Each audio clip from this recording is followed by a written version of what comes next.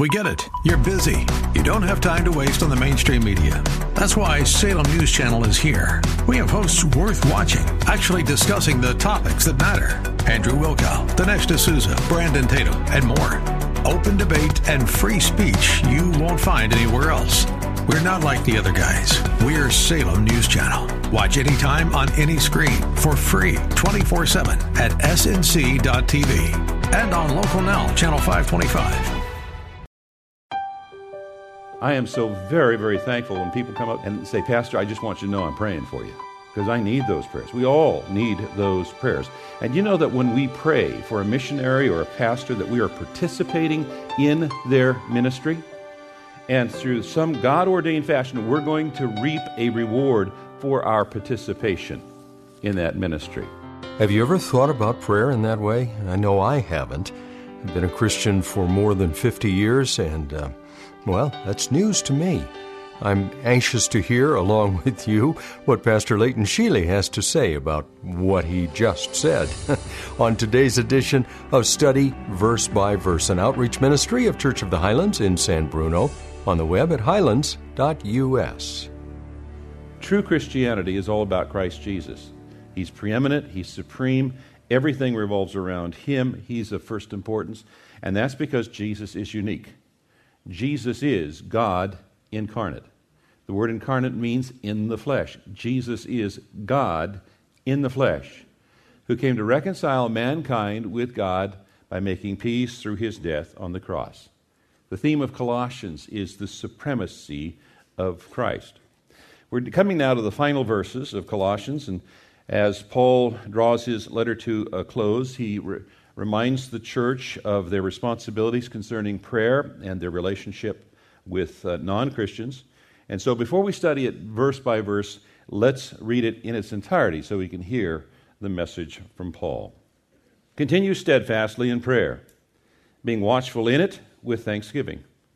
At the same time, pray also for us, that God may open to us a door for the word, to declare the mystery of Christ, on account of which I am in prison, that I may make it clear, which is how I ought to speak.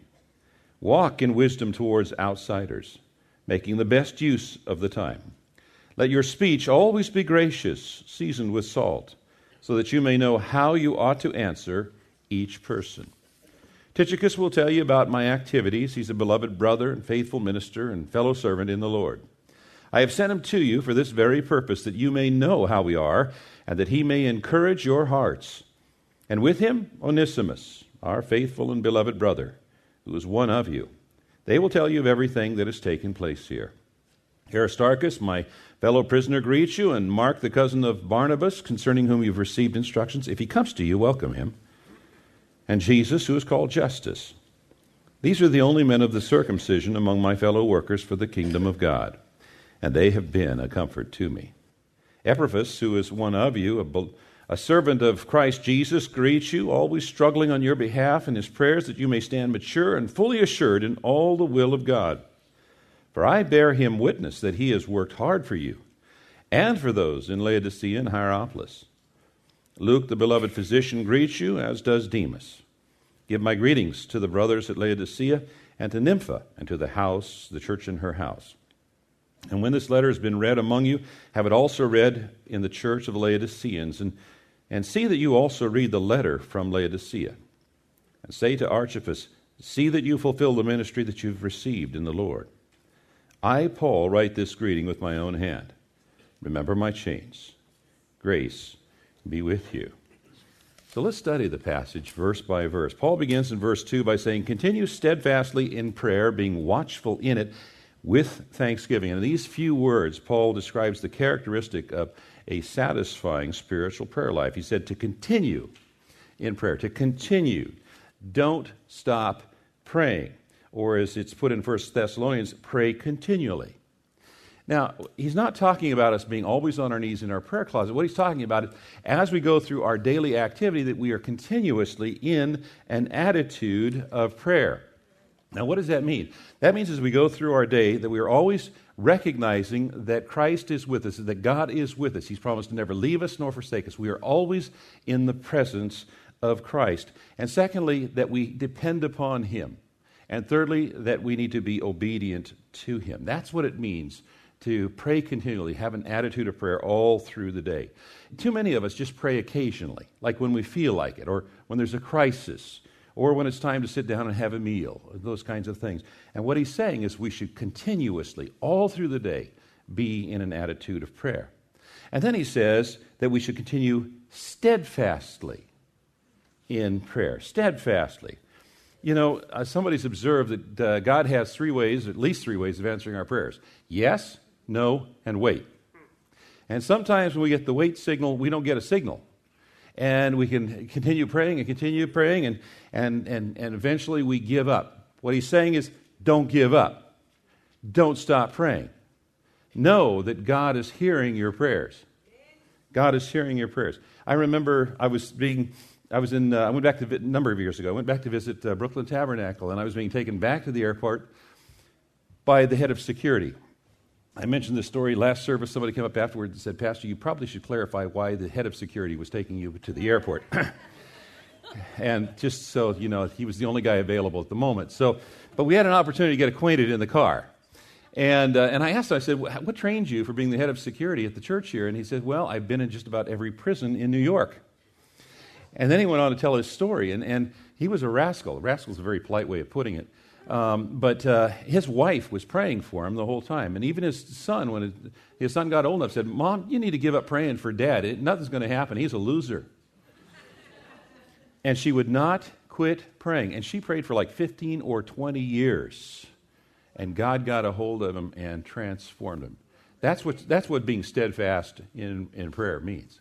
You don't give up praying. You're steadfast in it. And then he says that we should continue steadfastly in prayer, being watchful in it. Being watchful in it. Watch and pray is a phrase that's used often in the Scripture. Jesus used the phrase. Paul used it. And what it means is to pay attention to what we're saying and watch for God's answer to our prayer. Watch what we're saying. You know how many times we pray and we don't even pay attention to what we're praying? We just pray by rote. We have the same prayer when we do sit down to have our meals, and we're not even paying it. What it's saying is pay attention to what we're saying to God, and then be watching for God, how He answers our prayer. And then finally, Paul here says, continue steadfastly in prayer, being watchful in it with thanksgiving. We observed when we were last together how many times the word thanksgiving comes up in Colossians. It is one of the themes of Colossians. We're to be grateful for salvation in chapter 1. We're to be grateful for growth in chapter 2. We're to be grateful for fellowship with Christ and His church and the opportunity to serve in chapter 3. And then here in chapter 4, we're to be thankful to God that He hears our prayers and He answers our prayers. Our life should be filled with thanksgiving. Thanksgiving should be an integral part of every prayer that we make. Because if all we're doing is asking God for stuff and never thanking Him for answering our prayers, really our prayers are all about us. They're just selfish prayers. And the purpose of prayer is not to get our will done in heaven, but to get God's will done on earth. Prayer is not telling God what to do or what to give. Prayer is asking God for what He wants us to do and what He wants us to give according to His will. And so it's very, very important that we are always thankful in our prayers. We have so much to be thankful for. When Paul wrote this, he was in prison, and he was still giving thanks. We need to be thankful in every situation. Verse 3, at the same time, pray also for us that God may open to us a door for the word to declare the mystery of Christ, on account of which I am in prison. And you notice here that even Paul, who was an apostle, asked for people to pray for him. I am so very, very thankful when people come up and say, "Pastor, I just want you to know I'm praying for you." Because I need those prayers. We all need those prayers. And you know that when we pray for a missionary or a pastor, that we are participating in their ministry. And through some God-ordained fashion, we're going to reap a reward for our participation in that ministry. Dr. Charles Spurgeon was one of the great pastors of yore.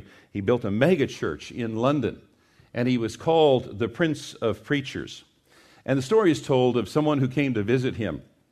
And he asked the visitor, would you like to see the powerhouse of this ministry? And the visitor, of course, said, yeah, I want to know what this is. What's happening? Where is this coming from? And Pastor Spurgeon took him downstairs to the basement and showed him the people who were praying and said, while I'm preaching up there, these folks are praying down here. This is where the powerhouse of this ministry comes from. All through our services, we have people who are praying. Did you notice that Paul didn't ask for the doors to the prison to be opened, but he asked for the doors of ministry to be opened? He didn't ask the doors of the prison to be opened so he could walk free. He asked for the opportunity to minister. And, you know, he was surrounded by guards who may have thought that they were keeping him captive, but actually they were the captive audience. And because of his faithfulness in sharing the gospel with those guards, the scriptures tell us that there was even saints in Caesar's household. That the word of God, the mystery of Christ spread even into and inside of Caesar's household. The mystery of Christ here describes the revelation of Christ as presented in the gospel, the good news of salvation. The Apostle Paul wrote to the Ephesians, when you read this, you can perceive my insight into the mystery of Christ. There's that phrase. Which was not made known to the sons of men in other generations, as it has now been revealed to his holy apostles and prophets by the Spirit. This mystery is that the Gentiles are fellow heirs, members of the same body, and partakers of the promise in Christ Jesus through the gospel. Of this gospel I was made a minister according to the gift of God's grace, which was given me by the working of his power. To me, though I am the very least of all saints, this grace was given, to preach to the Gentiles the unsearchable riches of Christ, and to bring to light for everyone what is the plan of the mystery hidden for ages in God who created all things, so that through the church the manifold wisdom of God might be made known to the rulers and authorities in the heavenly places. The mystery of Christ is the salvation message, that God created us to love him and to serve him, but because of sin, we are not able to do that. And we're not able to remove that barrier of sin or save ourselves, but Christ has done that for us. And with that, we'll bring to a close this first part of a three-part series from Pastor Leighton Sheely dealing with the book of Colossians. We'll come back tomorrow and then finish it up on Monday. This is a broadcast called Study Verse by Verse, and we're on the web at studyversebyverse.com. That's where you can go to, perhaps participate with us financially to give to the ministry, but also download the resources that we have available there, past broadcasts. That's studyversebyverse.com. And information, of course, about the church where Pastor Leighton preaches on a regular basis is highlands.us. That's highlands.us. I'm Mike Trout. Thank you as always for joining us today, and come back tomorrow when we'll once again open the Word of God to the book of Colossians and study verse by verse.